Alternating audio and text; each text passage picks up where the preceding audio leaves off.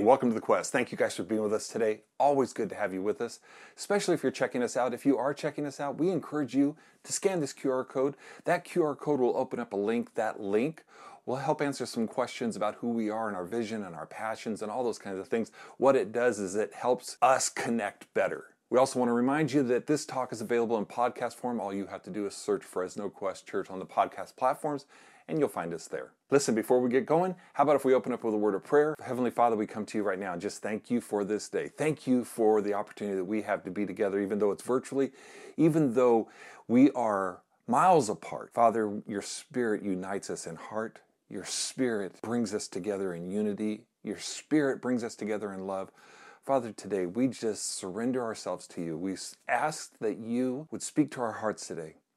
And Father, that you would quiet fears. Father, that you would quiet the anxiety of our lives and fill us with faith. Allow the faith that you give us, allow the faith that we have to permit us to walk with you in obedience, that would permit us to live a life that's pleasing to you. And Father, we just thank you for this day. In Jesus' name, amen. All right, we're in a series entitled Trivial Pursuits. And if we're not careful, our lives can be a pursuit of endless trivial things. Constantly looking for something that's going to fill our lives, constantly looking for things like happiness, approval, being good enough, being popular, having money, looking for the easy life. It's a longing for something that is always out of reach and never fully attained in our lives. I want to give you 2 points that we have mentioned each and every week. They're important points and they set up this series and they talk about our pursuits. And the first one is this: the pursuits of our lives expose the void in our lives. The reason for our pursuits is something within us is missing, it's unsatisfied, and it's lacking. And our pursuits in our life expose the needs in our life. We pursue what we believe is going to fill the needs in our life. And here's another point that sets this up, and that's this: spiritual needs are not satisfied by temporary things. Our internal needs can't be satisfied by external things. It can temporarily affect them, but it cannot satisfy them. The internal void cannot be satisfied by things that don't last. The deep longings of our lives have to be satisfied by the Creator of our lives. It is so easy to get caught up in pursuing this life that we want, and at the same time miss the life that God has for us. It's like I said last week, we would rather live a self-designed life than a God-defined life. We try to make this life our best life when it was never designed to be our best life. We have to remember that we are citizens of heaven, that God has put within us a longing for heaven. But that longing for heaven can't be satisfied here on earth. This is not our home. So another point you want to write down is this: when our pursuits in life are the things in life, we'll never have enough. When we're pursuing stuff and things in a consumeristic culture that we live in, we'll never have enough. We'll never be satisfied. And that's what we're talking about today. Something that I know is going to hit every single one of us in some way.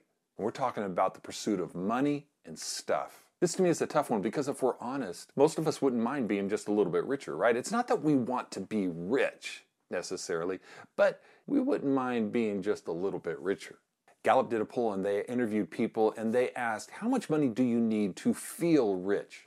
When is it that you cross that line? When is it that you arrive and you actually feel rich? And what they found, the consensus is that if people could double their salary or if they could double their current income, they would feel rich. So in other words, a person that makes $30,000 would be happy with $60,000 or $65,000. The person that's making $50,000 would feel rich if they're making $100,000.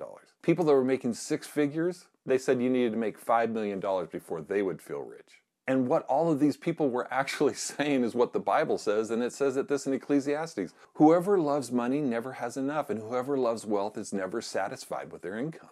Being rich is a moving line. We're never satisfied. How much do we need to feel rich? Just a little bit more, right? And here's a problem I see. It doesn't matter what our income is. We'll never feel rich. We'll always have a mentality of being poor when we spend all that we have. We'll never feel rich if we are people that spend everything that we have. And the truth is, most people increase their spending as their income increases. So they are perpetually poor. They're constantly spending everything that they have. And the reason that we spend everything is because we want everything. And Jesus addressed this. He said this. He said, take care. Protect yourself against the least bit of greed. Life is not defined by what you have, even when you have a lot. Don't allow the smallest amount of greed into your life because it'll take over your life.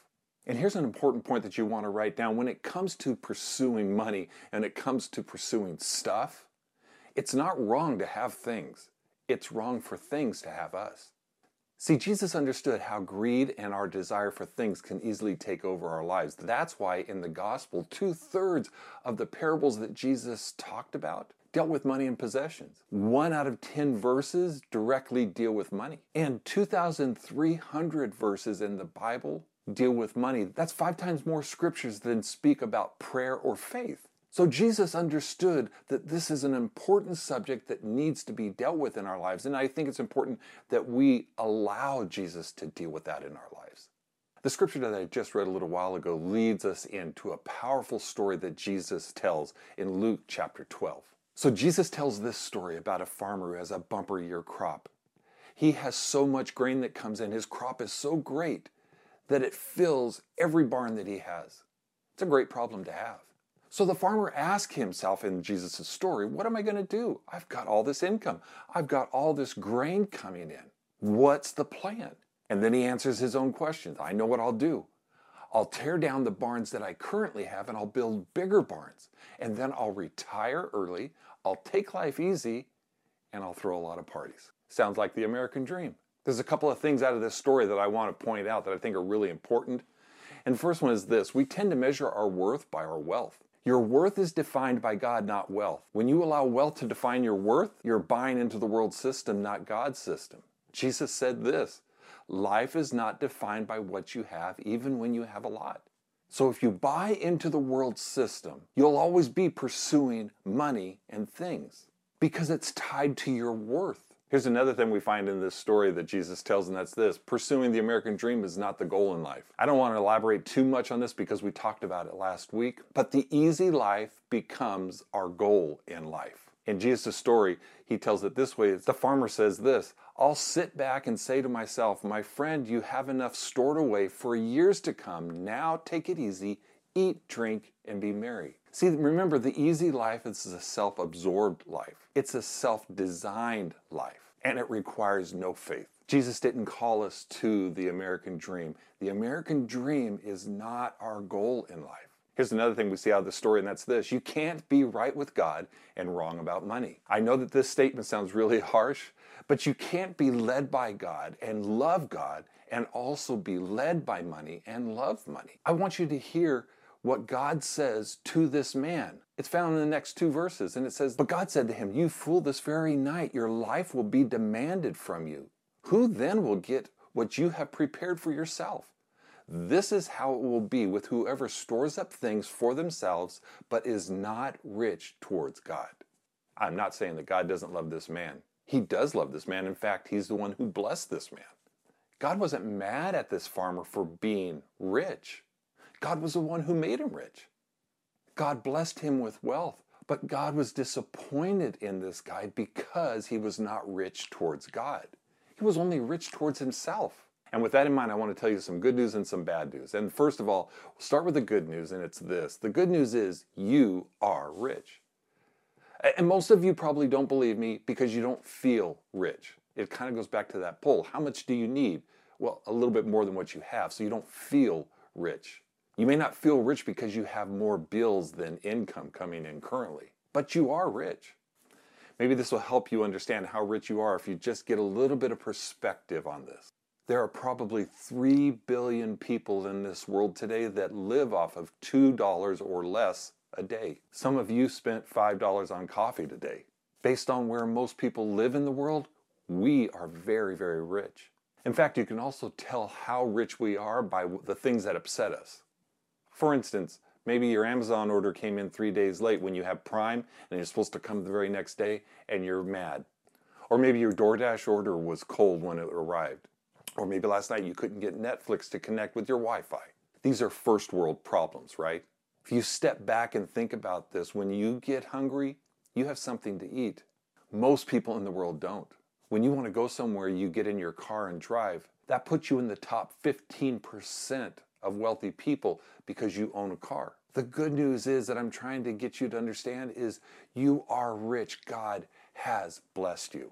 Listen, I also understand that there are people that are going through difficult times, that you might be watching this, going through a tight season, maybe financially, or you've got medical bills, or you're going through a difficult time in your life. And I'm not minimizing that.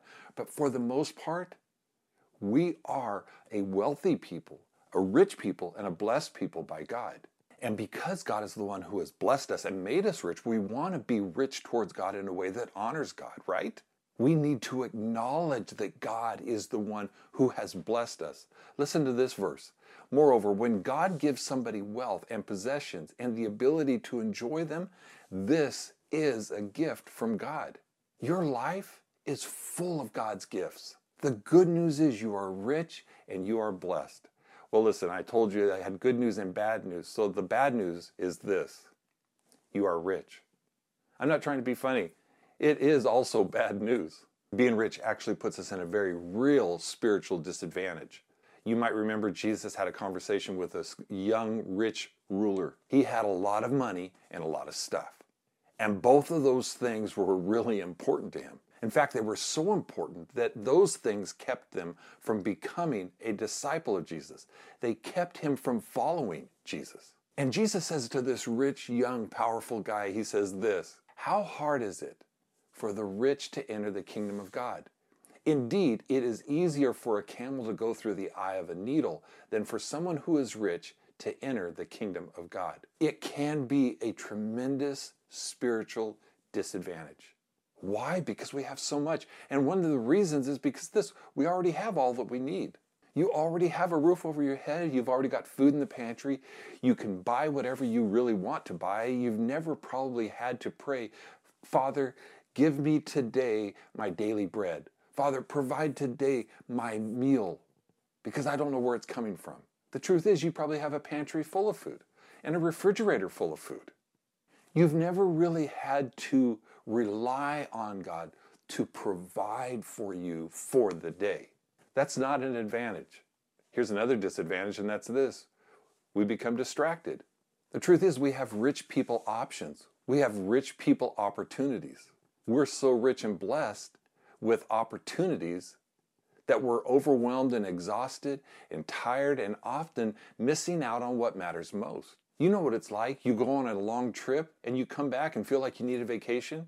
We have so many opportunities that the opportunities distract us from what matters most. It distracts us from God being first. If you don't believe me, just go to a third world country. The first day you're going to be shocked and your stomach's going to turn and you're going to feel sick by all the poverty that you're exposed to. You're going to feel bad for them, for the poverty that they have to live in. But give it a few days, because by day 3, 4, or 5, your perspective begins to change. And you begin to realize that they have something that you don't. They have closer knit families. They have faith in God that we don't, because they don't have rich options. Their only option is God. They don't have the stress, anxiety, and burden of managing their stuff. They don't have to work long hours to continue to maintain all of the stuff that they possess. It is a disadvantage sometimes to have so much. Another reason it's a disadvantage is this: we have a greater responsibility. When you're rich, you have a greater responsibility. Because as the scripture says, to whom much is given, much is required. Right in Luke 12, Jesus said, when someone has been given much, much will be required in return. And when someone has been entrusted with much, even more will be required. In other words, it is great to be blessed. It is great to be rich. It is great to have wealth and to enjoy that because it's a blessing from God. But God expects more from us because we're rich.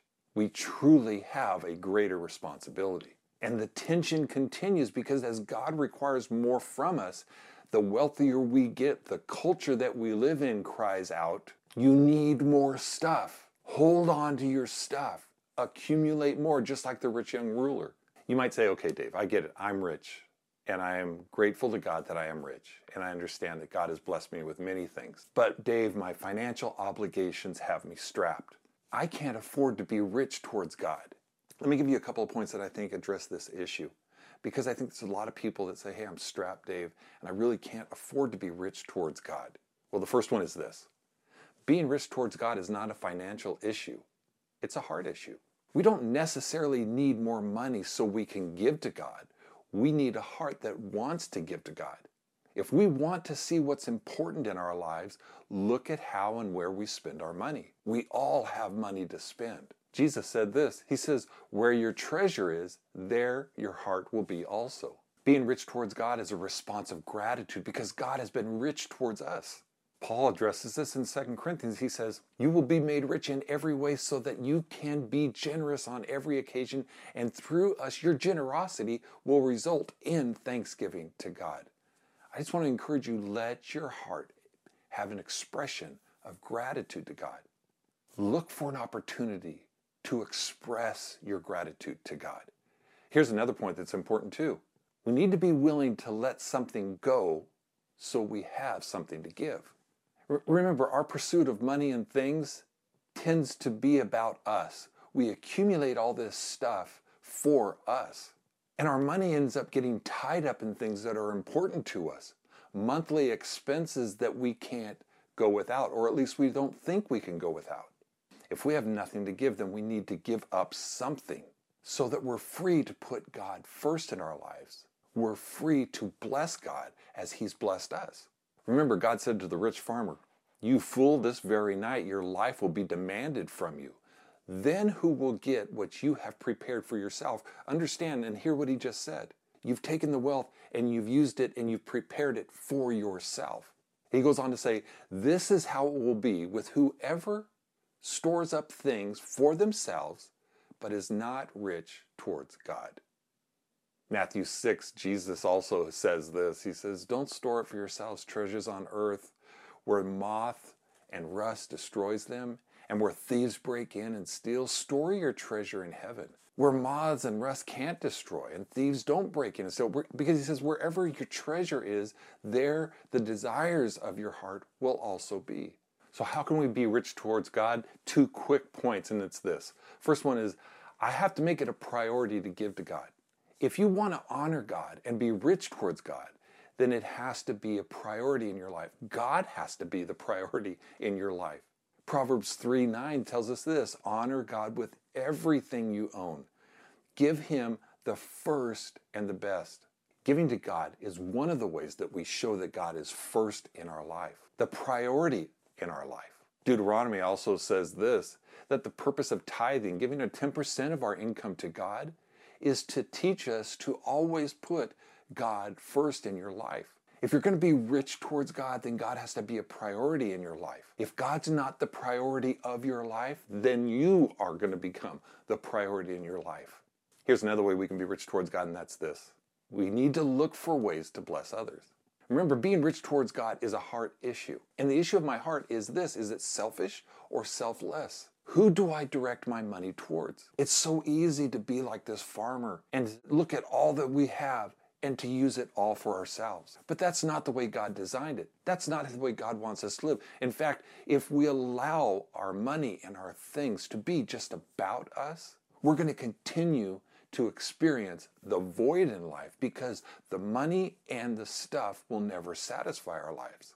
Our heart has to change. Scripture tells us this, command those who are rich in this present world not to be arrogant, not to put their hope in wealth, which is so uncertain, but to put their hope in God, who richly provides us with everything for our enjoyment.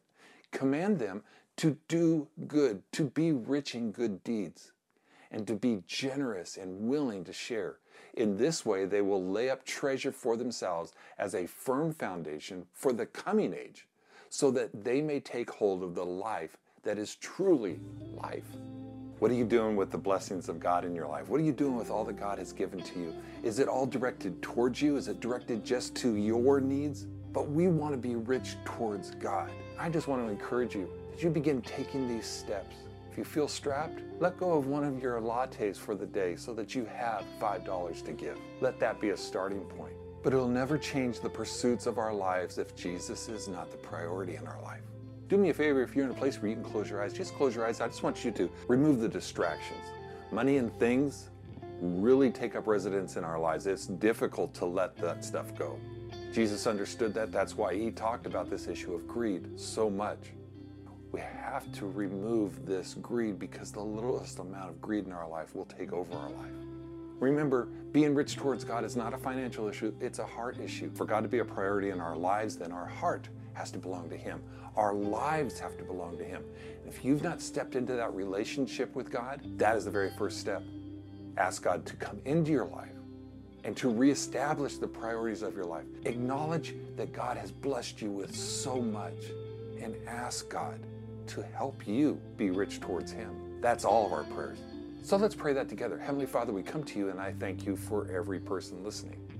Father, I thank you too for your blessings in our lives, the blessings that we so often take for granted. Yeah, we go through seasons of difficulty. We go through seasons where it might be tight. We go through seasons where maybe we're strapped for a bit, but Father, overall, we are blessed. We are some of the most blessed in the world. And Father, that can also hurt us. And I ask that you would protect us, that you would help us to understand that there's a distraction that comes with having so much. Father, for those that are asking you to be the center of their lives, to reestablish the priorities of their life, Father, for those that are asking you into their lives, I ask that you would forgive their past, that you would wipe the slate clean. Father, that you would give them a selfless heart, a heart that desires to not only bless you, Father, but a heart that desires to bless others. A heart, Father, give them a vision for you and a vision for others rather than a vision for themselves. Father, I ask that you would help all of us in this. Because as the world that we live in tells us that we need more things and more stuff, Father, you call us to be rich towards you, to bless you and to bless others. Father, as you've been rich towards us, may we be rich towards you. And we ask this in Jesus' name. Amen. I knew this would be a tough one because things and money have a tight grip on us. But I just want to encourage you, as God has blessed you with so much, take your blessing and bless God and bless others as well. It's not wrong to have things. It's wrong for things to have you. Let me encourage you, if you want to take steps today in being rich towards God, let me encourage you that you would scan the QR code that is right there, and on that QR code you can actually give to the Quest online. Take a step today and give something, but don't do it just once. I want to encourage you to nurture a heart that blesses God and blesses others. I also want to continue to encourage you, get into a connection group so that the relationships of committed people with you that are praying with you and walking with you and encouraging you are also giving you strength that you need to walk with God, to hold on to God, to grow in your relationship with God.